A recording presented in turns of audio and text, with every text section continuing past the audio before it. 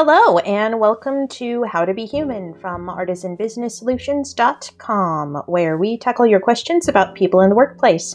My name is Dea Osborne, and I'm an actor, writer, and development manager. And I'm Katherine Jenkins, though most folks just call me Jenkins. And I'm a people management consultant with Artisan Business Solutions. This is How to Be Human. Welcome. And this week's question is, why are some employees more satisfied with their jobs than others? This feels like a basic question, and yet I do think a lot of people are confused by it. I was speaking with a father who commented that one of his sons was having a hard time with his childhood and another one wasn't. And because one son was fine with the way he was raised, the conclusion was, well, it just must be my other son's problem. Different children are different. They react to their childhoods differently. They, in fact, have different childhoods because they have different relationships with their parents, being whole different people. And the same thing is true in the workplace. You can't put two people in the same job with the same responsibilities and expect them even to have the same experience, let alone have that experience affect them in the same way. Yeah, jobs are not one size fits all. There are just people that are more inclined to be more customer service based and other people who would rather be in the back pit of the recesses data entering all day. Then you would have people that they would rather do anything than that. So yeah, it's really an individual basis. But it makes sense that some people are confused, partly because of how we talk about creating good jobs. We talk about it like it is a math equation. If you take a empathetic manager and you add good benefits and a flexible work schedule, you will have a satisfied employee.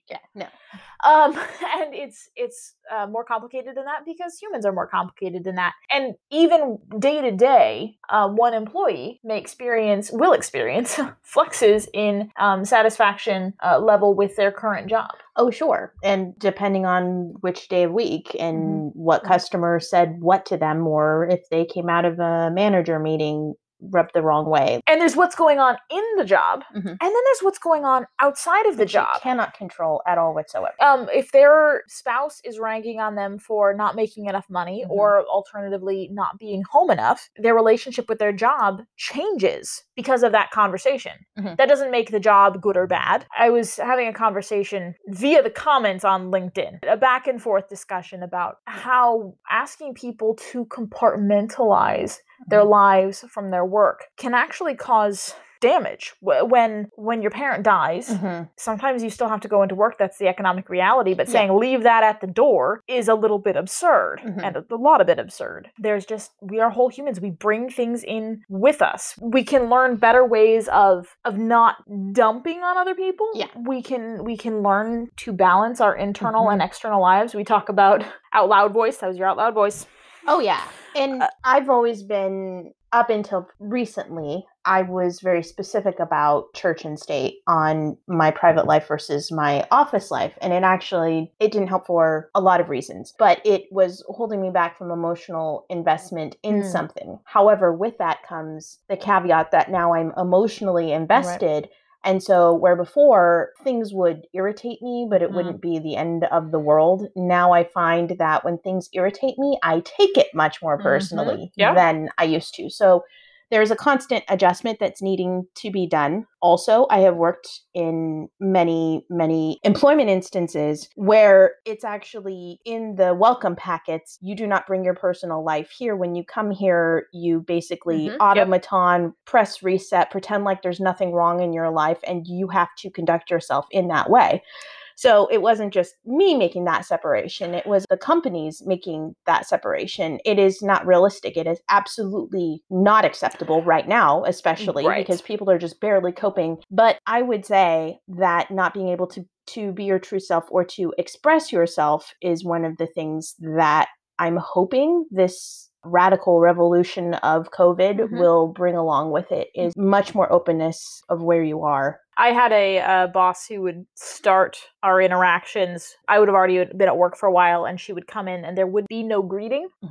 There would be no hello. There would be no how are you. There would just be a laundry list of just machine gun right out the this is wrong, and this is wrong, and this is wrong. Not necessarily about what I was doing wrong, but it was stuff that she wanted to get off her plate and onto mine. And I was having a very difficult day already, and she came in with that energy, and she watched the 15 different emotions run across my face, right? Of anger and distress and grief and all these things. And then, because I'm very well trained at compartmentalization due to a lot of customer service jobs, that got locked back down. And she commented on that as very impressive. Now, a few years later, when I was using that compartmentalizing technique because I was still frustrated with other things, she then accused me of being passive aggressive. And there is an overlap in the sense that you are frustrated and you're not expressing it, but we come by this very honestly because we have been trained not to lash out, even when we're very frustrated. And so what you end up with is you're asking people to be two contradictory things, and then wondering why they're not, well, in the case of the question, why they're not satisfied. Also, I know of very few people that are satisfied, what I would consider, or they might consider, satisfied with their job. Many people that I know have jobs because they need to pay bills. Their heart is not in it. That is not what they do. That's not what they consider themselves. They are artists. They are musicians. They are actors. They have a career that does not pay their bills, so they have to have another job. Therefore, they're not satisfied with that because what they want to be doing is spending their time in their passion like other people who get to spend their time in their passion. And as their manager, there is nothing you can do to adjust that job to that employee. It's not the job's fault. The job is the job. So some employees, it's just a job. They just need to do the work and go home, and that's it. But that's not what they really want to be doing. However, they need to make a living. So there's that. Then you have that, I guess, millionaire complex where you're never satiated. So you're never satisfied because you don't want to be just a millionaire. You want to be a billionaire. Then you want to be a trillionaire. You get the person that just wants to move up. They just want more, more, more, more, more. And that, I would say, is probably a huge part of just our capitalistic system of climbing the ladder. And what does success look like culturally? Well, it means more. Exactly. When is enough enough? It's never enough. And then even when you achieve your goals, you sit there and you're miserable because I should be happy right now, but I'm not happy right now because you never actually wanted those things to begin with. You don't know what you want. You're just told you're supposed to want.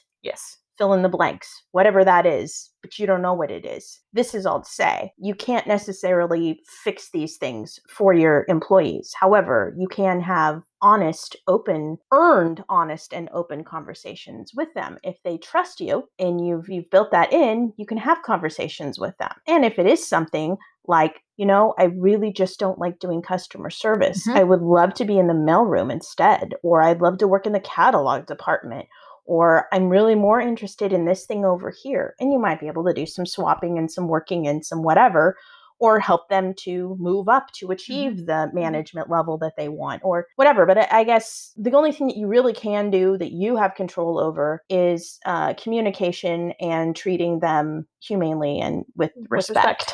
Absolutely. That's the control that you have. That's your circle of influence. So use that as you can. All right. If you have any questions you would like to ask us, you can do that at artisanbusinesssolutions.com. Don't forget to subscribe to our podcast for our full lineup and visit us at Artisan Business Solutions on all of our social media, including Facebook, Twitter, Instagram, LinkedIn, and Quora. I'm Dea Osborne. And I'm Catherine Jenkins. And this has been How to Be Human.